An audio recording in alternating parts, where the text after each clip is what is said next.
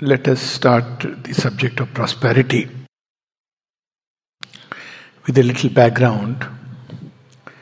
And the background is that in one of her conversations, the mother mentions that she would often meet people who would tell her that we want to lead a spiritual life, but we are caught up in the web of material life. Even now, this is one of the common refrains that one hears, that yes, we want to lead a spiritual life, but what to do? Our whole time goes into just taking care of our own needs, family needs, whatever goes by the name of needs. So the mother says that I always felt that if I have an opportunity, I would like to create a space where people can come and where the need for progress will take priority over their material desires and satisfaction of pleasure. This we see even in the original charter of the mother, the dream, a dream. In fact, this Dream Divine series, I felt inspired by that, a dream. That each aspect of the dream we can take up. So she says that during the period what is normally known as the middle of one's life, I got this opportunity. I got the means and the opportunity to have such a place where people could come and they would live exclusively for progress, and all their material needs will be taken care of. That was the whole idea. But this is in 60s, but she looks back and she says, but my experience has been to the contrary. She wanted to create a space where people can come, they don't have to worry about the material needs, and they can live and dedicate their life to the divine finding, to the divine expression, for progress at every level, integral progress. But she says that I have seen that people were given freedom to explore because they are not now bound to run into the machine or be run by the machine into the everyday grind. So they had the opportunity to grow, they had the freedom to grow. But she says freedom has been replaced by, or rather licentiousness has taken the place of freedom. People didn't understand freedom. Freedom is freedom to grow and progress. Freedom is not like I'll do whatever I feel like. So this is what happened. And because she says there is everything that people need, they end up committing stupidities. Then at the end she says, but I won't say that it was a wrong decision. So it was a decision prompted by a need in the unknown, and it has been manifested. But she says one thing is sure, that it is not this that is the problem of humanity, that they are caught in the web of work and the various challenges for material living. And she says, I am waiting for someone to prove to me the contrary. So this idea that because we have to live for our material needs, that we don't have the possibility of spiritual progress, to sit quiet and meditate, to contemplate, to reflect, to go within, to read, etc., etc. People have now the time, say in an ashram life, something similar works in Auroville. People have time, people have their needs are taken care of. But it's not that people sit and read and contemplate and reflect and meditate. I'm talking of what happens most of the time, and this mother's observation. I don't know. My observation is only about myself. So this was the origin of this dream. Then something very interesting happened. How the ashram evolved. There never was any set plan. Okay, people will come here, so I must have the resources and the money. So how much money I will need, how much I calculate to give. This has not been. This is important to understand, because very often we crystallize everything into a hard way of life. For example, when she came, Sri Aurobindo writes about it, there were two kinds of disciples. Always there have been. Those who depended completely on the mother. So they came, whatever they had, nothing was asked from them, but it was understood. So they gave whatever they had with them. And in turn, the ashram, if we want to call it that way, of course the ashram had formed in a formal way, or it was growing in a formal way. So it took care of all the rest of the necessities. This too kept growing, because it was never like a fixed plan. Okay, let's make an ashram with all the departments, everything. No, you are welcome. The ashram has never been like that. So if we see that in the beginning, because people had come, they had given everything. They had given on their own, which was understood that, well, if you are living here and taking all the resources, obviously you contribute. It's everything is not to be spelt out. We often see in Sri Aurobindo and the mothers, there is a kind of subtlety of communication. For instance, they don't talk about disciplining and training yourself. It's understood as a normal human being. Nobody has to teach us how to be courteous. It's not something to be taught as a yogic in the yogic school, because there is something much more that is required. But he had to do that. Even, for instance, people at the gate. He wrote that when people come, you are the first point of contact and you represent the ashram. So in all your dealings, you have to remember that you are an ambassador who is representing the ashram. When we go out, when we meet, interact with people, they should ask, who is your teacher? Who is your master? And they should ask this with a sense of awe and wonder. Where have you learned these things? It should not be like, who is your teacher? Who has taught you? Not that it is the teacher's fault, but that's how they have not spelt out many things. But people, as things evolved, as things happened, we see a number of letters which give us an indication of how the life evolved. In the beginning of the ashram, there was no rule. And there never has been a rule, proper rule, so to say. And when people insisted that we need some rule after all.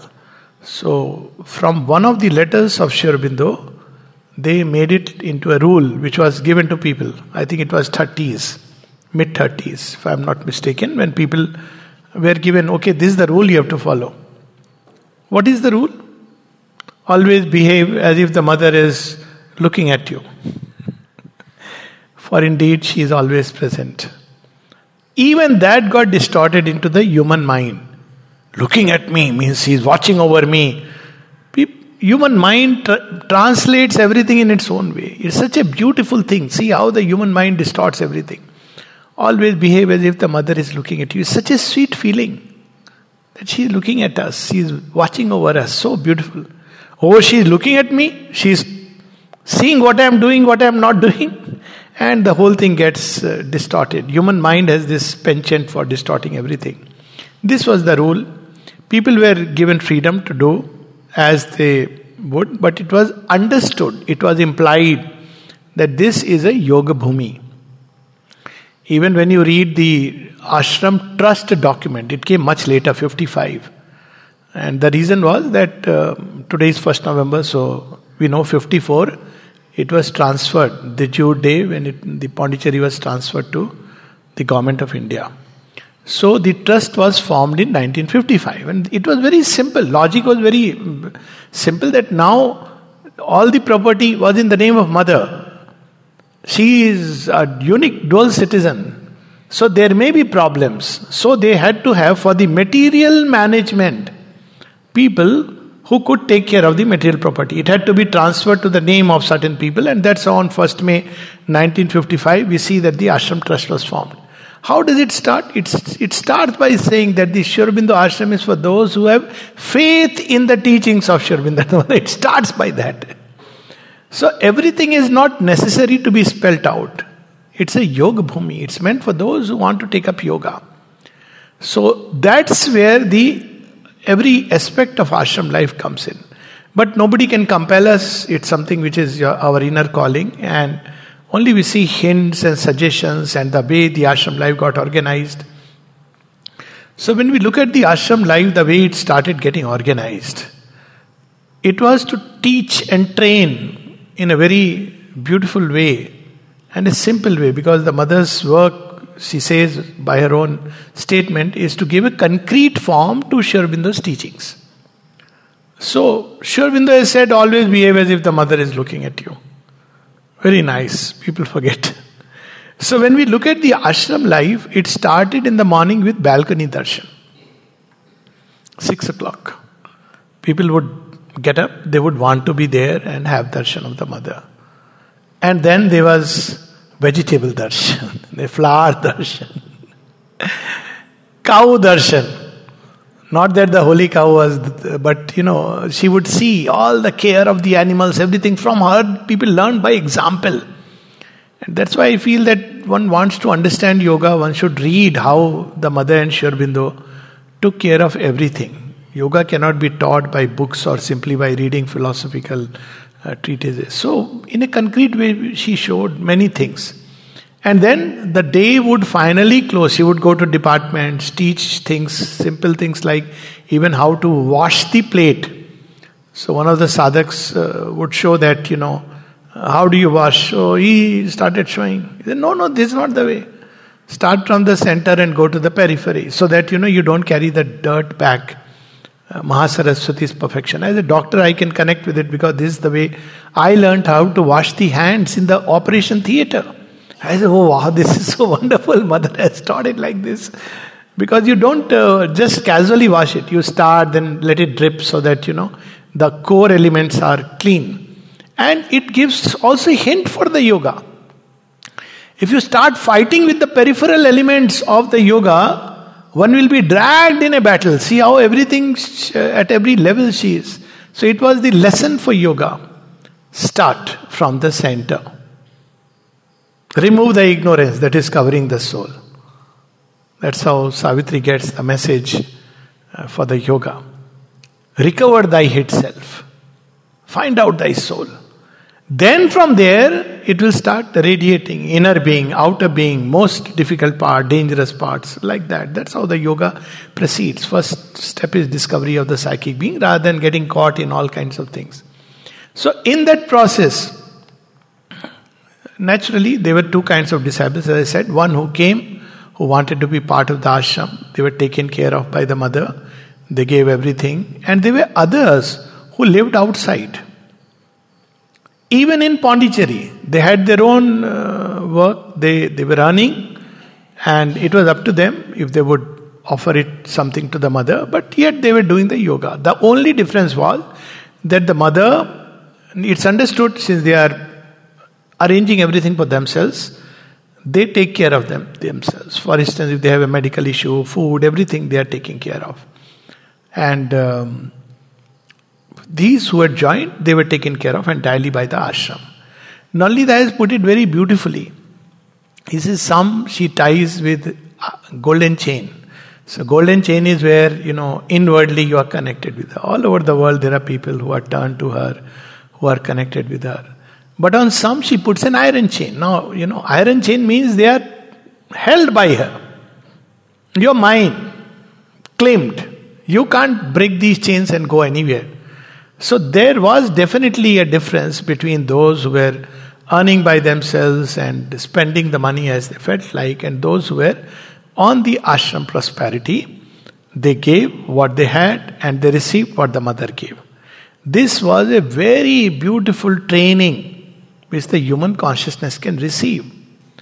And very interestingly, it was called prosperity. Now, if you wonder why it is called prosperity, so why not simply need or some other thing that, daily or monthly requirements? No, the department is called prosperity. And the reason for it, prosperity, is it is opposed to austerity. So it was not that we have to cut and stifle. There was the famous example of somebody who was lying on a mat, who used to lie on a mat and put a brick below the head, thinking it's yoga.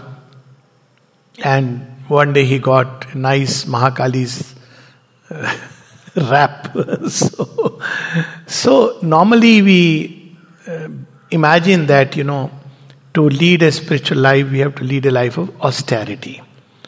Austerity is required. The mother speaks about 4 austerities.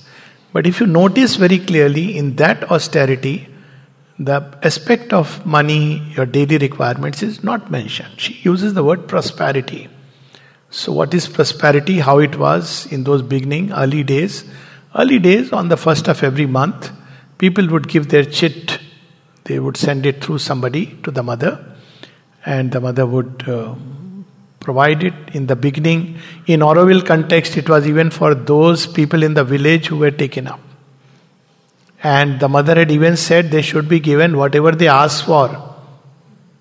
For a few months later on, it was based on how they looked at it. But that's how she would accept, and then she would, first of the month, they would give. She would give whatever is required for people, each one. And basically it included toiletries and simple things like towel, some dress, or dress material. Ashram had a tailoring department. That's what it was. What about the medical need? It was taken care of, because always the ashram had some doctor or the other and a kind of mini dispensary. Because there are many other needs which may arise from time to time. Food was taken care of by the dining room. So we must understand that this prosperity did not include these things. It was understood. Then also in the early years, some 2 rupees were given to people. This is something many people nowadays don't connect with or understand. So she used to give some money because people may need 2 rupees at that point of time, 30s. It's a bit, she understood that people need. Now this was a kind of baseline. Now why it is not austerity? It was not that people were forced, you live like this. Very gently sometime when people started taking more and more, people went to any extent. For instance, there was a sadhak in whose room when the mother went, she found that it was stacked up with soaps that were coming from prosperity. So she asked, what are you doing? What are these soaps doing here? He said, no, I have a quota every month. So I take my quota, but I don't need. So I stack them. So the mother didn't say anything to him, but she is making a remark that, there are people who are very misers and people who like to hoard things, but they must know that these things should circulate. So one of the first lessons she gives, which we find when she describes the prosperity flower. So where does prosperity come? When you give, prosperity comes. And it is true of outer and inner prosperity. You try to hoard things, keep it to yourself. After a while, all forces, they need to circulate. The other day we were reading something from Collected Works of the Mother, Volume 2, where she said you should become like channels, you should let it flow. And she has even used another flower which is called unselfish prosperity. And that, there she gives a comment, receives in abundance and gives it freely. So, this was one secret about prosperity. Prosperity also implies the very meaning of the word in English and in Hindi, interestingly, is it implies that it's not only outer but also inner. So she would give the outer prosperity. Many of the people we know that took it with its mother's touch.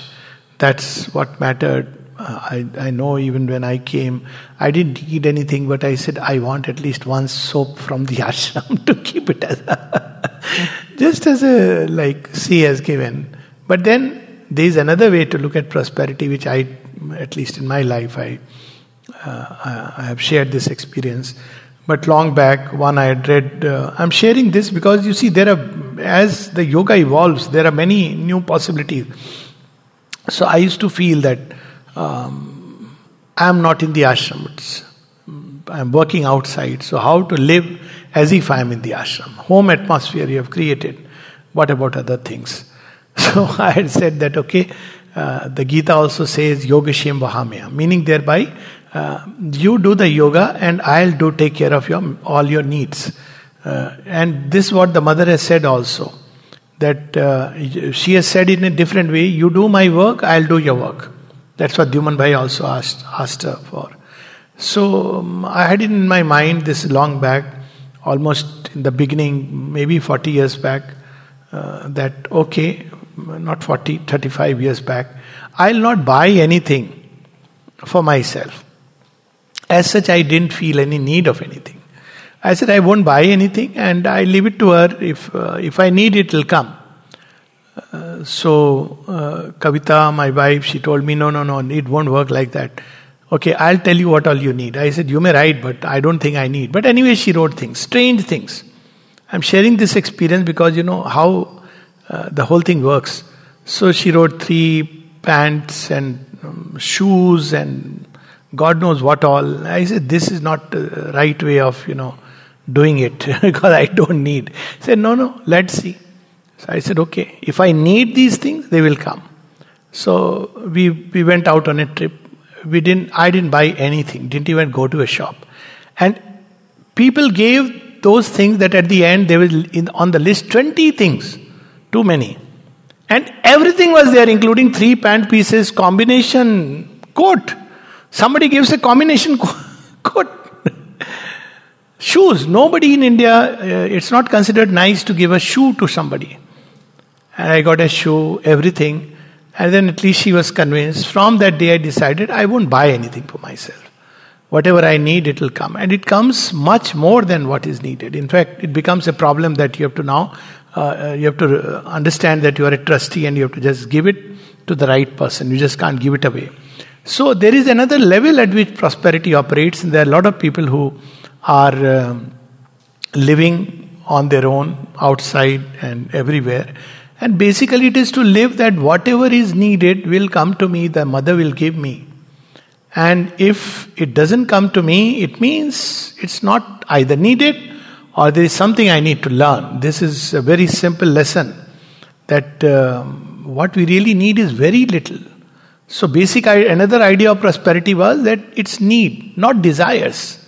Not that I'll accumulate so many things people have, they love to do, and nowadays, on one side there's a lot of depression, and then there is treatment, Amazon.com and Flipkart.com. So it keeps balancing. You buy, you get happy, then you get depressed, and then again you go through a seesaw and swing. So this idea that we are not living a life for satisfaction of desires. So the human consciousness was trained through these things. That be happy with what you receive. You are receiving from the divine. It's something so beautiful. Just this idea. And the mother, the beauty is that she showed the way. There is an instance where during the Second World War, we know there was a lot of problem. The whole world was having a financial problem. And it had an occult dimension. We'll touch upon it in a moment. So in this whole world, there was economic problem. Crisis was going on. So in ashram also, normally they would get plain dal, mostly watery. And sometimes they would have some vegetable floating in it. And people would say, today it is very special. Now of course we get sweets and everything, but otherwise it was like, today we had some vegetable floating in it. So during those times it was very difficult, and there are 2 very beautiful touching instances of examples that we should follow. So allied to prosperity is the idea that do not waste things. Do not waste energy. It applies at all levels. So Champaklalji used to, when soaps, you don't use soap right to the end. So he would keep those little pieces, and during the Second World War he got all those pieces. Mother, you can use it. We can make soaps out of it and use it. And it's such a touching incident, and she was so happy that smallest details, just imagine. And the other was, someone said, I don't need a brush, but give me that brush, and from my side I would like to give to the mother because she may not have a brush. Who will look after prosperity for her? So the person passed the brush to her, offered the brush to her. She returned back. She said, you give it to the store because I know this problem and I have found the way, and for the last 4 months I use my finger and I am very comfortable with it. I think it was in this context to give a lesson to all of us that how, really speaking, we don't need that much as we really believe it to be. And she narrates it in the form of a story that there was a discussion going on how much do we really need. And one person said that, well, I think most of the things we can do away with, maybe except for a toothbrush, of course. He said he had not come to India, otherwise he would have known that even that is dispensable. Of course you need clothing, you need something simple, nice, decent enough. So the whole idea of prosperity was that needs and desires. It is an exercise in its own right. And I know it can be very, what shall I say? Okay, let me say it openly. It can be very taxing if you are living, if you are married or if you are living with someone where you keep questioning, is it need or is it desire? You have the means to buy it, to get it, but you want to see whether you really need it or it's a desire that is coming in you. It's a tremendous training for the vital being in us. Also, it teaches us equanimity. So this idea whether I am buying things, getting things out of need. So when we look inside, then we see that we need very, very few things. And people have even asked strange things to her. Because as I said, prosperity implies at every level. People have gone, I don't think I can say what all people have asked. And said, I don't want this.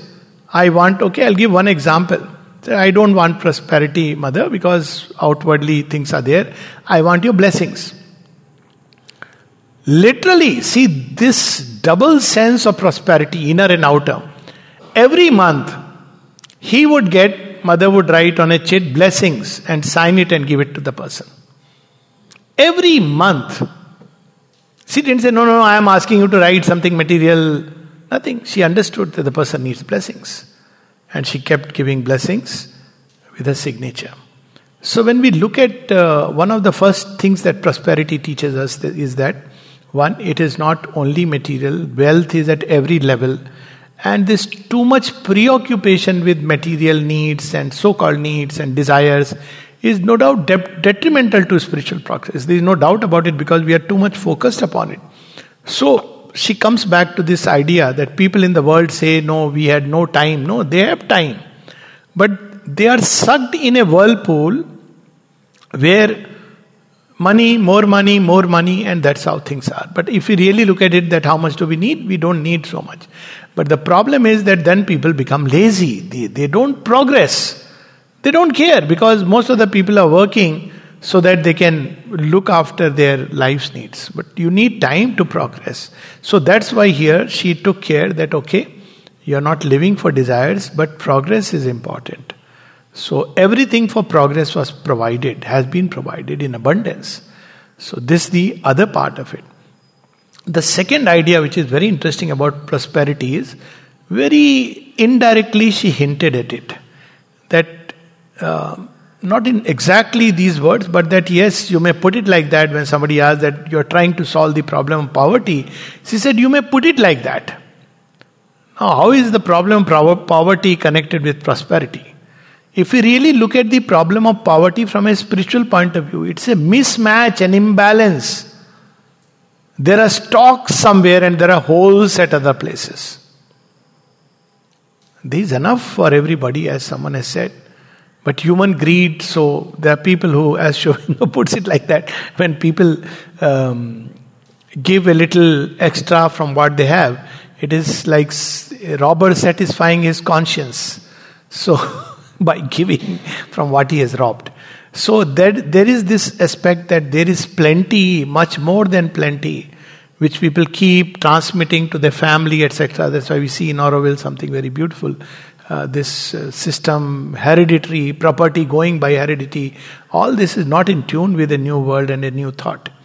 And even it's illogical because, frankly, is the child you have nurtured so incompetent that you need to earn money and live for the child? If you need to do it, then you have to doubt how you have brought up the child. So all these aspects were that in ashram, when there were a handful of people or a group of people, or in any place like Auroville, when people understand that we are going to live or take what we really need, it is going to set a new balance in the world. We don't understand. About Auroville, she said it's an occult action. And how it's an occult action? One of them is this. When there are people who can, you're not stopped. I think you can pick up more. but you don't want to pick up more because you feel you don't need it. Now, if few people do it, it has a cascading effect. So this was the other aspect. And if there are enough people who can understand this, a very big problem, because money has a strong grip on the human consciousness. Wealth, power, position, sexual impulse, they have very strong grip on the human consciousness. They don't leave easily. But if there are people who can do it, that I live according to the needs. And one step further, whatever I need, the mother will provide to me. Now people often think that how can it be today? But as I said, and that's why I gave this example, at least in my life I have seen that for the last 35 years, it has been like that. Everything that I have needed and 3 times more. Mother herself gives this example. She says that when she was a child of 15, she didn't have any desire to buy this, to buy that, and she had a pair of shoes, but like a young girl, she would want the shoes should look good and they should look new.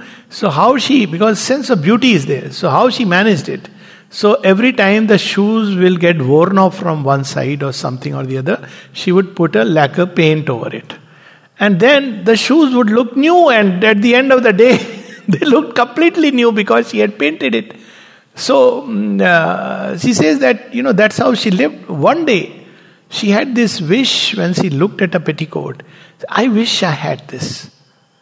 She says the next day, I received them as gifts, not 1, not 2, not 3, but 5. So it is true that when we don't live a life of desire, very often people think that how will things come? They will come because this is how it is.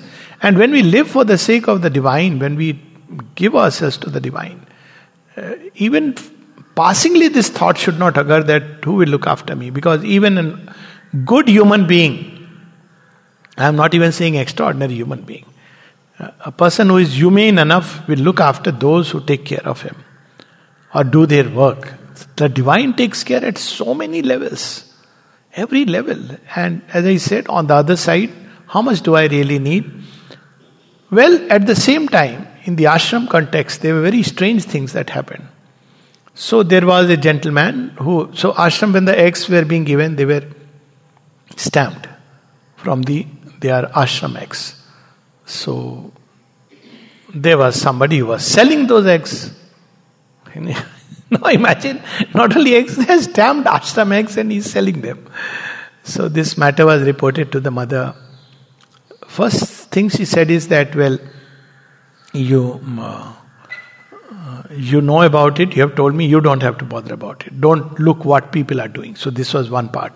That you don't engage yourself in what people are doing and not doing. This was one of the ways the community life had to thrive. If you start looking at other people's faults, it's impossible. And it's logical, common sense. Anybody with a little developed inner being would understand. And especially here, we have to look into ourselves. So she used to say that I am aware of it. And there were many such instances where somebody would report, I have seen him doing so and such a thing here, there, where. She says, you have seen it? That's it. Now forget about it. It's not your purpose. Next time, when you pass by his room, don't look into his room. This was a solution. But at the same time, she said something very strong and powerful. She says, people who receive things from the ashram, and when they sell it, then this is an insult to the divine, and it has severe spiritual consequences. It brings its own spiritual consequences. But there is a bit of severity in the tone. It brings its own spiritual consequences. Now, you see, say in an Auroville context, we are supposed to give whatever, you earn from a unit. And people may not do that. We don't have to worry. They have to worry. It's a serious thing because your conscious, and I am aware of at least a couple of instances where the consciousness is becoming more and more dense. So divine justice is like that. You cut yourself off from the divine. You had such a wonderful opportunity. That's how I see when, in the ashram context, or I'm talking of the collective life, See, it's such a wonderful opportunity that all of us have, which, I would say that there can be nothing greater than this. To know that there is a purpose to life to start with, to be called towards something higher and greater and more beautiful than just leading a life of the routine bourgeois life, if I may call it. At least there should be the life of a samurai outside. But anyways, and then on top of it, to know that there is a higher goal of spiritual evolution, there is a luminous future for the earth, to be called for that, to be chosen for that, I think nothing more one would really ever ask for. This is the ultimate that one has got. And then if we do not take that opportunity, so every opportunity comes with there is a, what shall I say, footnote. If you are not given an opportunity, it is okay. But when you are given an opportunity and you lose it, that's where Sri Aurobindo says that the hour is often terrible. And then there he says that thrice woe to those who are strong and ready, yet waste the force and lose the moment. So in yoga, there is nothing which is external, like an outer control. If you try to do it, we have missed the principle of yoga. If you control very hard, yes, mothers sometimes would say, why are you asking more? And there are instances, for instance, there was someone who was very unpleasant time to time, and whenever people would go to ask something, he would ask very unpleasantly all kinds of questions. So this person decided, from now on I am not going to take prosperity. So mother said, what kind of a response is this? She said, it is something like if you go to the dining room and the person who is at the counter does not behave well, you will say, I will not come to the dining room. Or if you go to the ashram and at the gate somebody is very rough. This actually happened in front of me. Somebody got into an argument at the gate and came, I don't want to enter this ashram. So he came out, I was there. I said, hold on. Why have you come to the ashram? He said, no, I don't know. I said, see, you have not come here to that man to discuss with him, debate with him, what should be, what should not be. Go inside, have the pranam, and then you come back. Don't get, when you are going to a great, what shall I say, the greatest moment when you can be in such a close contact with the divine, why are you throwing it away just because you don't like a human being, don't like his face? So this happened in terms of prosperity also. So she said, I am giving the prosperity. That person is only a channel. He is not giving the prosperity. This idea that it is that human being who makes me feel low, makes me feel very small, that means you are feeling insulted. That means your ego is very active. Receive. And use this as a double opportunity. If you don't allow yourself to be carried away by that emotion or feeling of, oh, he is insulting me, he does not know who I am. Sometimes it happens. You don't know who I am. You know who you are, you discover that. You're not meant to be someone or something of the old world. It's a great opportunity when people, suddenly say this. I often say, when you're coming to ashram, sometimes they will ask, get past this, that. And you feel very silly, to explain that I am from Auroville, which is mother's creation. So what is there? But, well, people are what they are. But you should take it as, well, it's an ignorance. People don't understand. People are small sometimes. They're not wide enough to understand that all this is the Divine Mother's great, wonderful space. So it doesn't matter, smile and go there and sit with the mother.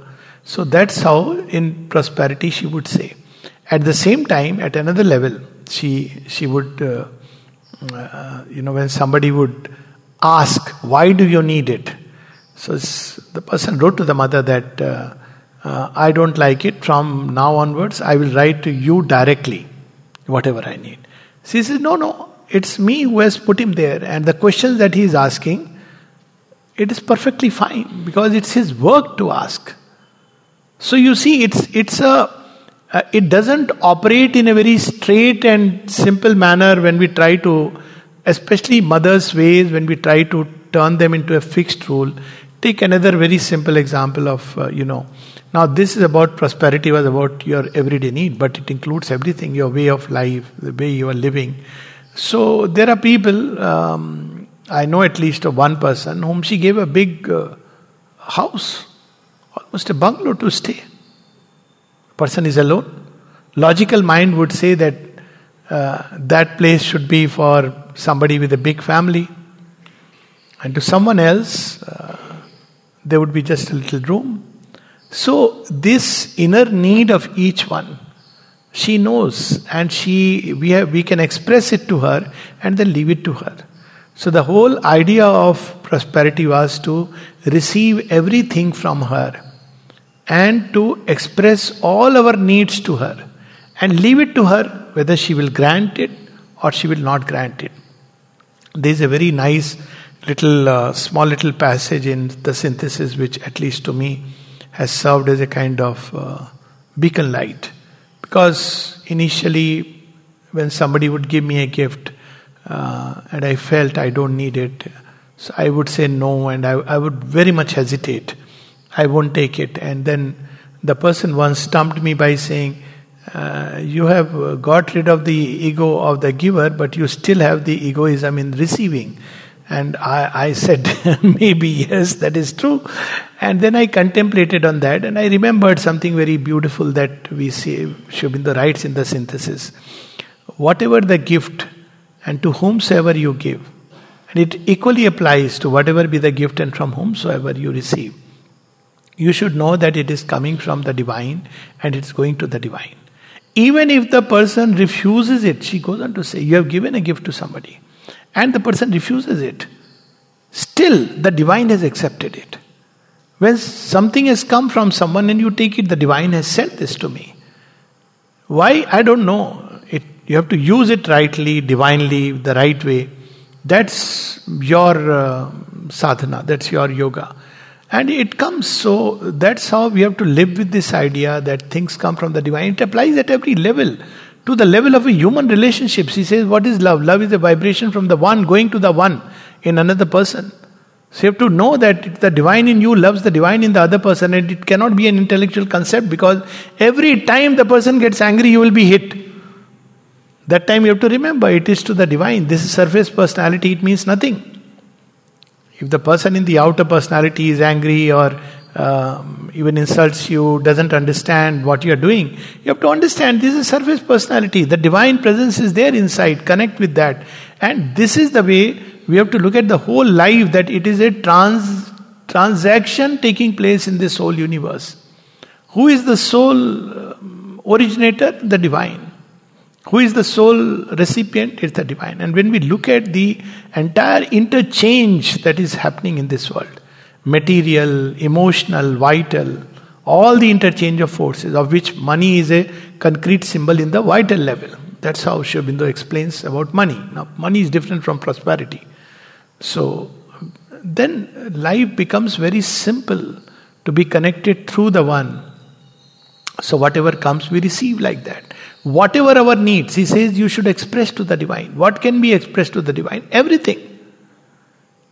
Now, it doesn't mean that it will come only from one source. That is to put things in a very straitjacket, I feel. Because there are some very interesting instances. One particular one where mother's action, when we try to put in a very straitjacket, in a very rule-bound, rigid way.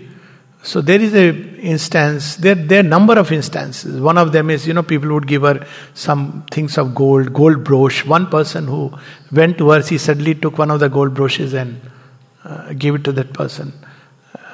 She would give like that. It was not based on, he was a rich man. It was not based on that, you are a poor man, therefore I'll give this gold so that you can sell it. That's not the way we have to look at it. It carries the stamp of the Divine Mother. And there is something which she has seen. So there are a number of instances. One particular I remember directly straight from the source, and it was very touching. This lady came and she had a young daughter. She had lost her husband, and she came with all the ornaments, and she put it in a bundle and gave it to the mother. So mother smiled and she held it and she said, "No, you keep it. He says, no mother, what will I do? I am here with you. Whatever I need, you are there for me. And then mother said something very interesting. See, at practical levels, how she understood every level of human nature. So she said, see, your daughter is right now very small. When she grows up, you would want to get some things for her. So when she needs something, will you be able to ask it from dash dash dash from the ashram, whoever the authorities are? She said, no, that I cannot do that. So I am telling you, you keep it now from me. You are given to me, I am giving it back to you.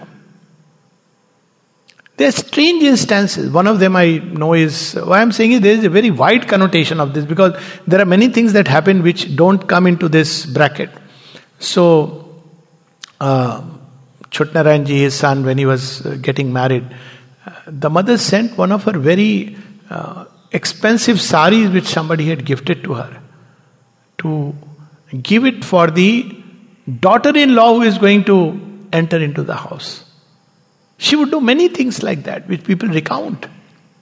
So this, one is prosperity in the limited way that you have your monthly needs, you give it, and what it implies is that we should not be driven by desire, which is understood. Actually, anybody who really seriously seeks the spiritual life, the first lesson is don't live for desires. Don't live just for satisfying the pleasure sense. It's understood. This is a basic thing. It need not be specified, but Sri Aurobindo and the mother has specified it several places, and it's known in all traditions.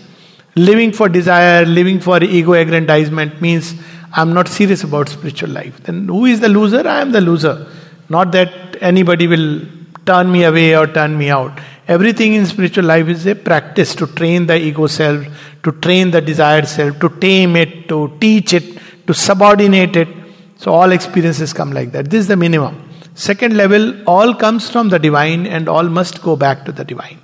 How to go to the divine? When we have, say, things like money, we have little extra, use it in the right way. It should go to the right person or in the right work. And that right work, nowadays we have plenty of work all over the world. Or even in the house. Someone once asked if I want to make my house a little more beautiful. Of course, beauty is an aspect of the divine. Money is meant to be used in external manifestation. It's one of its roles. So, in divine work, if one knows that directly, it is best. So this is how money has to be used. It is meant to circulate. Third thing which we learn is that anything in life, when we hoard, it's not good, not only for that thing. She says it rots. And she says it equally true of moral things. It rots. And in olden times, they used to say that when you keep a lot of money and hoard it and stack it, then snake would come and there. What is that snake? Like the original worm or snake of Adam and Eve. So what is that snake? That snake, one of the reasons why people get tumors, she says, is greed. When you want to hoard things, so there's a spot where it gets accumulated. I'm not saying we should pass moral judgments on people when they have problems. But I'm just saying that all this is to train us. That when you get things, unselfish prosperity receives in abundance and gives it freely. That's how she has described. A beautiful flower. Very fragrant. That's why it is prosperity. Its fragrance is so strong. I think one of the, as far as I know, the strongest fragrant flowers. Just put one or two in the room and the whole room is filled with the fragrance. It just gives abundantly. It doesn't and then it gives it away fully. It gets dried up also very fast. So this is what, and how it receives. This is a very unique flower. It grows on the trunk. So it receives everything as if from the very core. And it makes everything full. So prosperity is about fullness. It's about abundance. It's about inner and outer wealth, everything. So we have a choice between focusing on outer wealth, or we have a choice on focusing on inner wealth. So when we focus on the inner wealth, outer wealth is taken care of. And yes, if we need it for the divine work, we should ask, and we can ask. Sri Aurobindo says one should not hesitate. And if you ask, Sri Aurobindo has even said, when you ask, the giver is judged by what he is, his response. You should not feel hesitant, I am asking money. If you are clear that it is meant for the divine work, there should not be any hesitation in asking. Actually, it's an opportunity given to the person who has plenty to part it painlessly so that he can avoid pain in the future, which may come because of hoarding it. It's a dravya yagya. So some people, it is the other aspect of not prosperity directly, but sometimes with dealing with money, dealing with objects, things, wealth, one should not hesitate. Because this is how it is if it's for divine work. For all our needs, turn to the mother and tell her, this is what I need. Some people like to write in a diary, and then leave it to her. She has said this. She has said that you can ask everything from me. This is the widest formula. Mother, what do you expect from us? Nothing. Mother, what can we expect from you? Everything. She has even gone to that extent. In fact, Sri Aurobindo says that the child soul goes to the Divine Mother in all its difficulties, and the Divine Mother likes it so that she can pour her heart of love. So, normally people limit this prosperity to the first when the prosperity was given. But I'll give you another instance which was so beautiful. Vijay Bhai was recounting it to me. When he was 7-year-old, the mother had given him a cycle, and he was using it 7 or 8, whatever. Then suddenly on his birthday, then on his 12th birthday, or I think it was 12th, suddenly in the playground, he is called, mother is calling you. He goes, what is mother calling me for? So mother has remembered that now that cycle would have grown smaller for him. So she has got a new cycle which is for his height and gives it to him. So you see, at so many levels, everything that one needs. So this typical prosperity of first is only for her monthly needs. Hair oil. Of course, if we say, no, I want that branded hair oil, obviously it is desire. That's where one has to remember it. And of course, there is so much which she gives freely. Here, set up, I don't know, but in ashram, medicine and everything. I'll close with a little humorous instance. One of the persons, Maniben Patel, who came as a young girl, I forget the age, 15, 16-year-old girl. And she came along with all the aunts. So she was telling me, next day I went to the ashram and I saw on the board something was written. And I said, wow, you get it free? And it was written, spirit distribution free. She said, spirit is given freely. There's some magic. So she took it. She really felt, what does it mean? It's some kind of a magic formula. That I'll get spirit free. I have to do nothing for it. Of course, it is true in a way, because what do we really give in return for all that she gives us? But then she came to know that spirit, the spirit which is the spirit, that is given free. Of course, not to drink, but to clean. So this was... she has gone to any extent. For instance, there is an instance of a disciple in the ashram, Dara. So Dara had a strange problem. He had many problems. One of them was smoking. So now he has given his money. What do he do? So he would get a smoking allowance from the mother. So why I'm saying these things, that the principle should be understood rather than get stuck with a very external mode which evolves, which changes, like initially even money was being given. And I see no reason why one cannot bring it back again. So initially she used to give money, 2 rupees per person, which is fairly good, 1936. And then, depending upon as things evolved, changed, based on individual needs, now you can't do it because mind has a tendency to turn everything into a standardized formula. That's our idea of perfection. But that's not really perfection, because perfection is something based on the evolution, your needs, your what really you need to evolve and your next level, your true needs, and she gives everything. So the higher way of prosperity is to regard everything that one needs, one will get from the mother, and take it that it is coming from mother. Treat it with respect, care, knowing that it's a gift, you are a trustee, it's with you today, it may go elsewhere today. And live with that attitude that all that comes from the mother.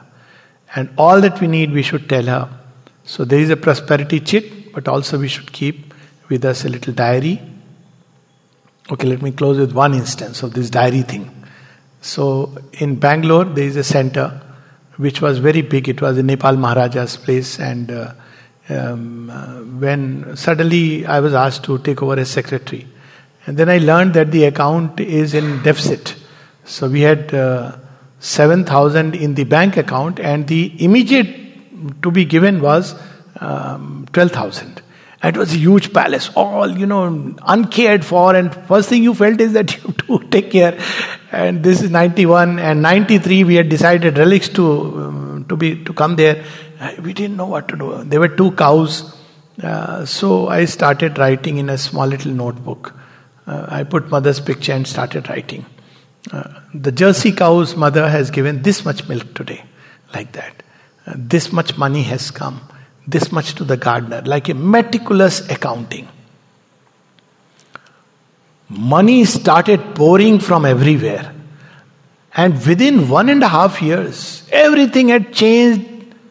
It came. She sent people without asking. She sent the money. And we had wonderful relics installation and that places. The garden, suddenly everything poured in. So when we use things in the right way, then they stay with us and they grow with us. And when we don't use it rightly, when we just want to hoard it or we waste it, particularly when we waste it, then it is taken away from us. It applies at all levels. So along with prosperity, austerity goes together. What is austerity? I don't want to waste things. I want to use the forces or money or something, whatever I receive, in the right way for the right purpose. I don't want to throw it away. I take care of it. Mothers emphasize so much on taking care of material things. She says not to take care of them is a kind of inconscience. It means we don't understand that there is a divine presence in it. And see her prayer where she's speaking about, all the sweet little objects that have served her when she is moving away from France. So all this is the larger world of prosperity. It belongs to the divine. We are only its recipient. Today it is with us. Tomorrow it will pass to other hands. As it passes into other hands and as it is spent, let world become a richer and more beautiful place, rather than just hoarding it and keeping it. When it goes, it should go again as a divine impulsion to wherever it must go, where it will create more beauty in outer life and balance the needs of this world. What it suffers from is, as I said, it's an occult way of dealing with poverty, that there is an imbalance between those who need it and those who hoard it. If that imbalance can be corrected, there is much more than enough in this world to distribute it. And all who give it as a enjoy and all those things, let me say, that is not the way, because it's satisfying the conscience of the robber, as I was saying. The right way is to live in such a way that, what I receive, it should go into making this world a beautiful place. And that is the larger context of prosperity. Okay, Jayama, anything? It's a very different kind of topic, subject. If there is any particular specific question, I'll be happy to respond to. I think you have prosperity here also, no? I've seen her notes.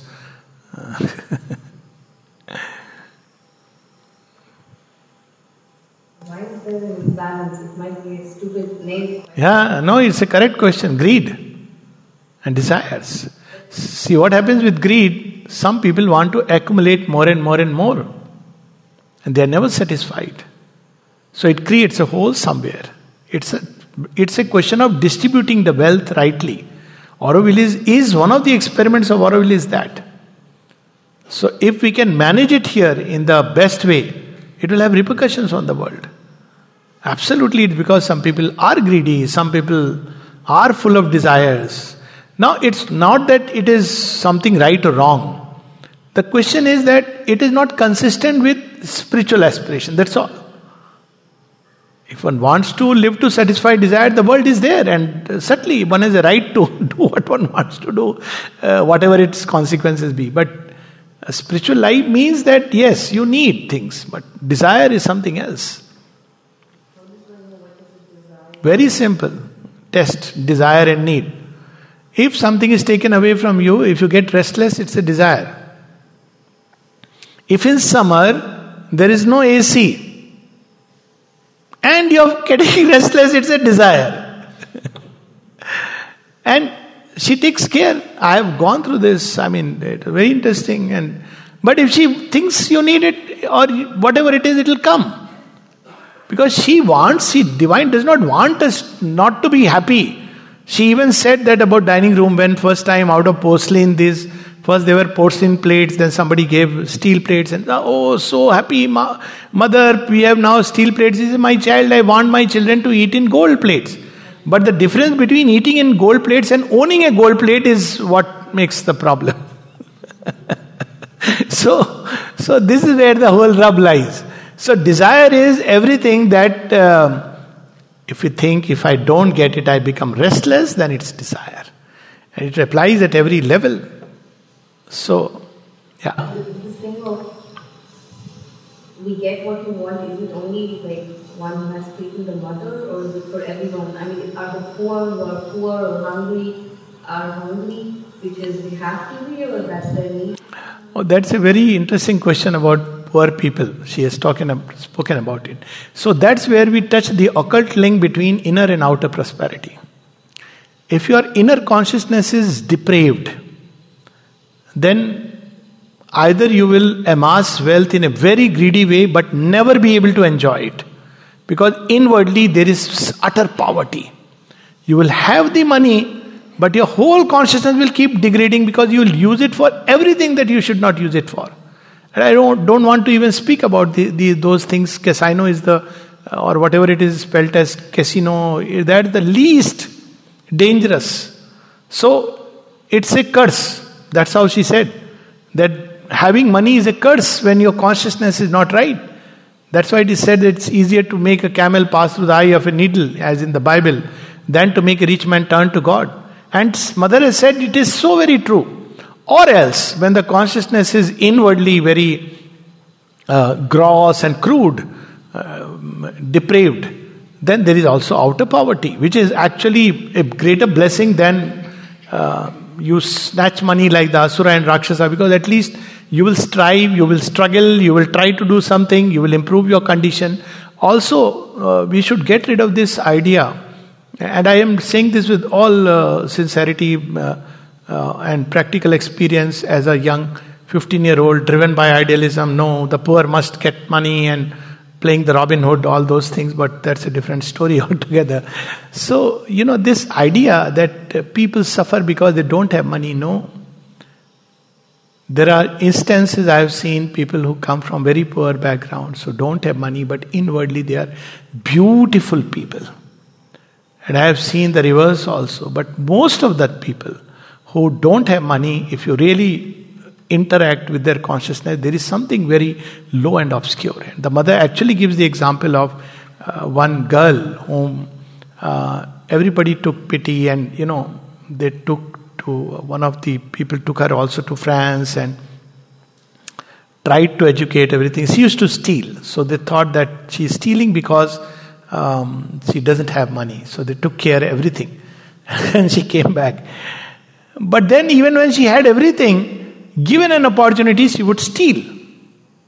See, this problem of human nature is not, this oversimplification doesn't work.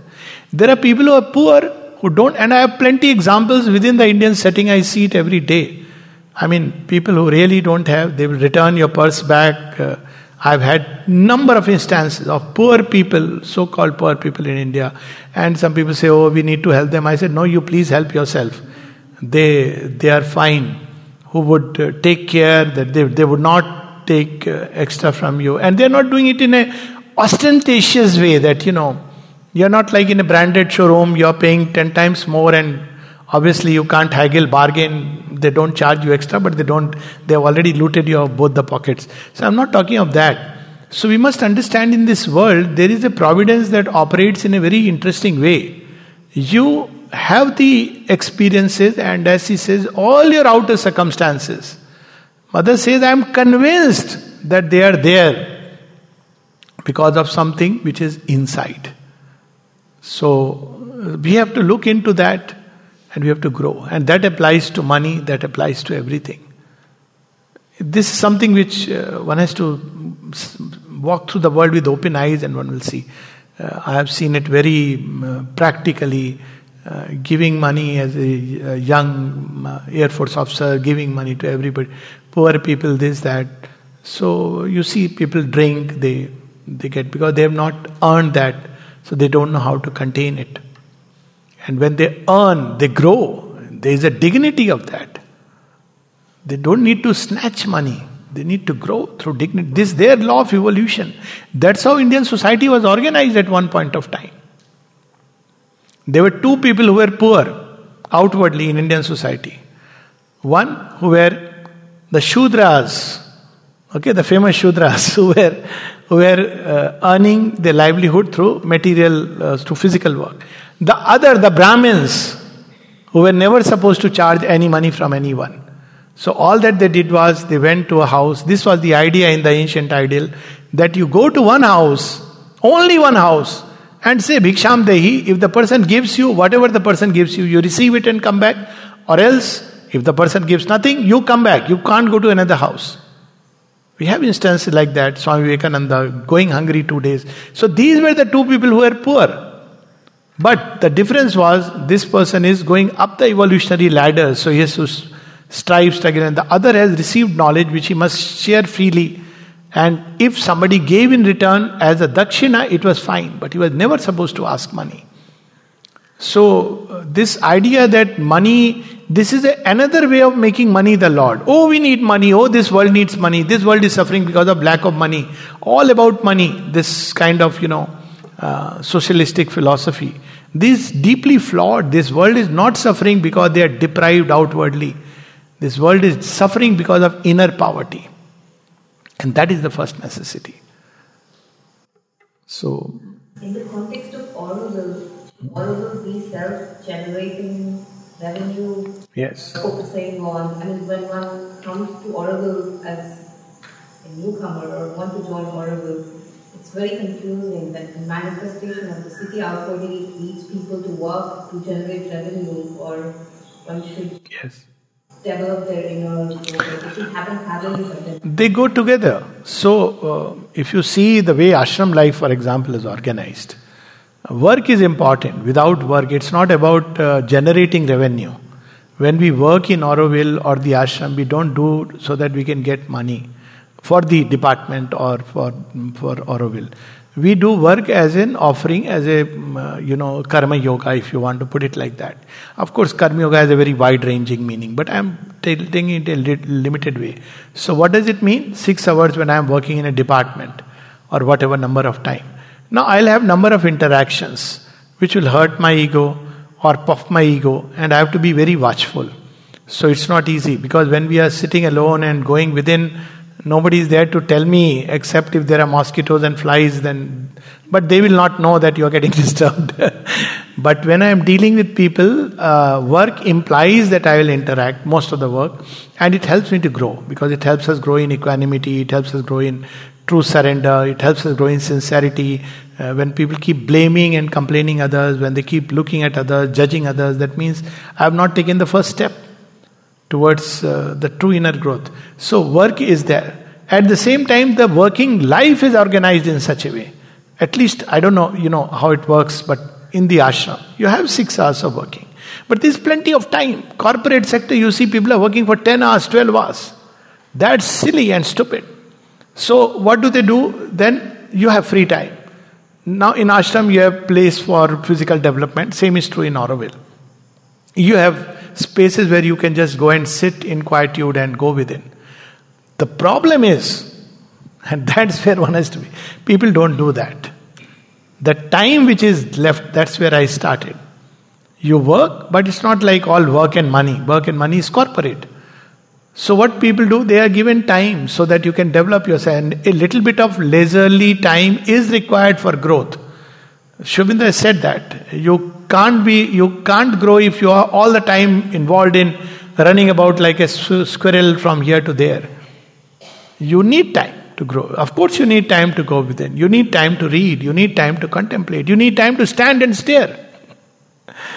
But, and she has given us all that. But what happens is, with the free time, what do we mostly do? That is for each one to answer. We can chatter, it's not that you don't meet friends or don't talk to them. But generally speaking, most of the time it's just wasted. So that's where the problem lies. It's a right, healthy balance. It's work, meditation, bhakti, all of them together. And this space is created in such a way that you can do all of these. You're not generating income for the department. That should go away. You do your work well. Income will come. But it doesn't mean you will keep fundamentally throwing the core of yoga out of the window to generate income. Some people do that, but it's their business. But equally in Auroville, when you have a unit, you are running a unit, you are the earning person.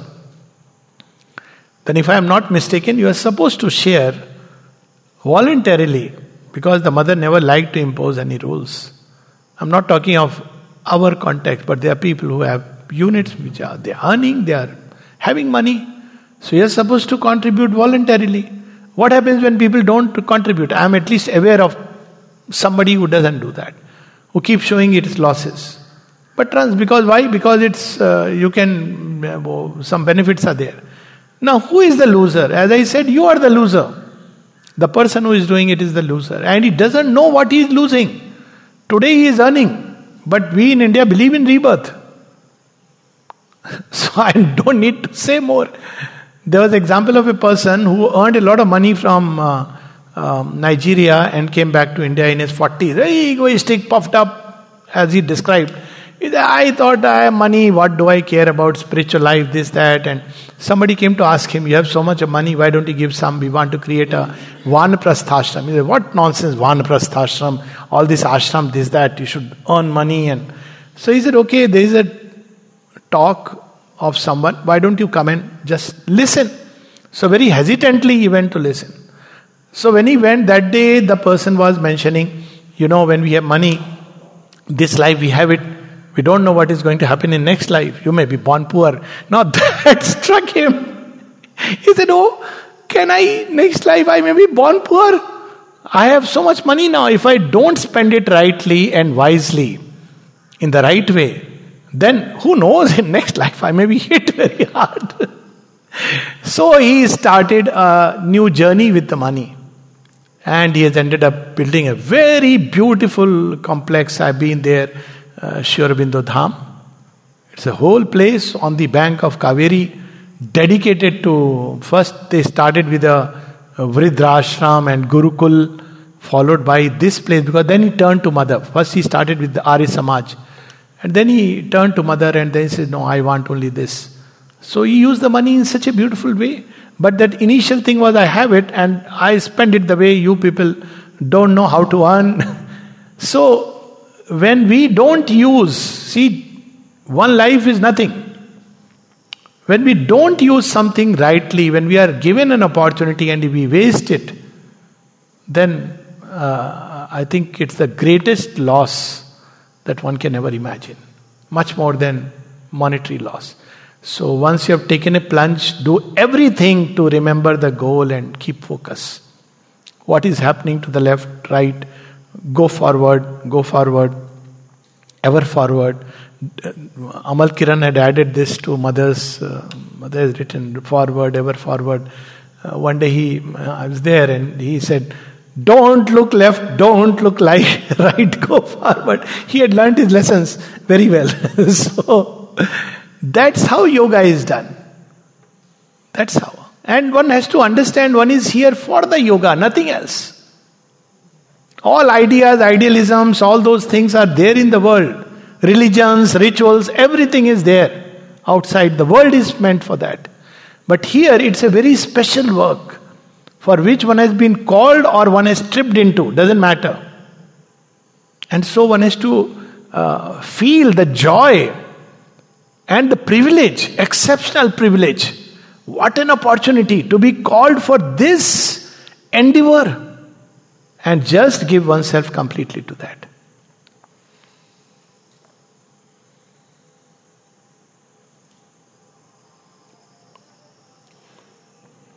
Okay. It's a beautiful ending, but I have one silly question more, which is...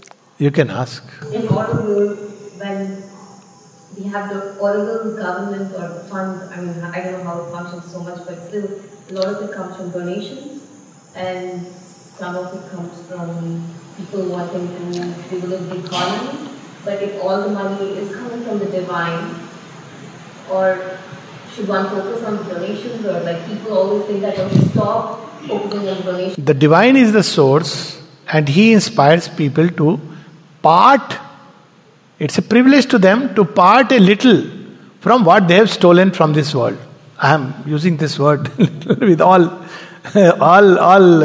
sincerity. Every time somebody takes me to a branded store, I know it is stealth. Okay, so whatever it is. So people are parting with it. They have been given an opportunity. It also comes from the earning.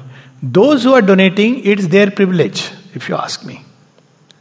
So even for this big palace which I was mentioning, it was given by a Maharaja of Nepal. And I had removed all his photographs, everything, everywhere, and just kept Mother and Sri Aurobindo. So people were a bit annoyed. They called him. He came and he asked me, there were some photographs here. I said, yes, I've kept it in the servant quarters. If you want it, I'll give it to you. No, but don't you think they should be here? I said, no. He said, what about the person who has given it? I said, what a privilege. He has given to the divine, received from the divine. Where do I and your photographs come in the way? So this is a work of the Divine Mother. We are not here to, glorify people who have donated, gifted. When somebody wanted to donate to Golkund, and like in many of these crude temples, you will see donated by so and so, or on the bench donated by somebody. So they said that the person is ready to donate money, but he wants his name written somewhere on one of these stones. He said, okay, put it on the floor. Another, where someone sent for a 1 rupee and she went into a trance. This was a person who had earned money almost, in the train selling those chanachur. And then she said, the divine will find it difficult to repay to this individual. And whereas at another instance, somebody gave 5,000 rupees, she struck it off, not accepted. A third instance, where a person gave money and also gave a list of what it should be used for. Gaushala and this and all that. So they asked Sri Aurobindo, what do we do? He said, accept the money, reject the advice. So you see, we have to understand it's a privilege to that person, and money will come. If there is a need for the divine work, money will come. Nothing can stop. And if it is not coming, that means somewhere we have to see whether we are, as a group, are sincere or not. If we are sincere, money will come. There is no doubt about it. There is a prayer of Sri Aurobindo, not a prayer. In 1927, when the ashram came into existence, 1926 November, in 1927, he writes 2 of his notings. There are notings which later on were discovered. One is where he writes on behalf of the mother, as the mother, I am the Shakti of Sri Aurobindo alone. Now this mother is not written, Sri Aurobindo writes, I am the Shakti of Sri Aurobindo alone. And second is, I am the God of wealth. Like that, there is a small noting. When Dyuman Bhai once was contemplating how the money will come to run all these things, and suddenly in his trance he was taken to Kuber's abode. And Kuber told, all this wealth is there for the mother's work. When it is needed, truly it will come. And haven't we seen the mother during Second World War, they had very little. Mother didn't have a room to herself till 1954. What a path she has shown. She didn't have a room to herself. From France, she didn't want ACs. Later, much later, they put some AC and she was not fond of it. But she didn't have a room. Her room was also her, where she rested was also her workplace. So they have shown us the way. 54, that too it was insisted upon. Mother, no, you take a room. So she went through all this, but see what happened later on. How money has come for everything. And it will come. There will never be any, and now with the supermind acting, there will be people who will open and instruments will come. And we don't have to worry where the money is coming from. And I know some people try to keep a tab I personally feel if you get into that, it's a horror story. Wherever there is money and power, take it for granted there is some problem. Now those people who are involved in dealing with it, it's their yoga. As I said, if they are not using it rightly, thrice woe to those who are strong and ready yet waste the force. There is a spiritual reward and a spiritual consequence for all we do. And we are not there to render judgment over them or to punish. I personally am very clear on that. There are people who do it, all kinds of things, everywhere. Ashram and Auroville will not be any exception. You can't expect that people are doing everything the way it should be done.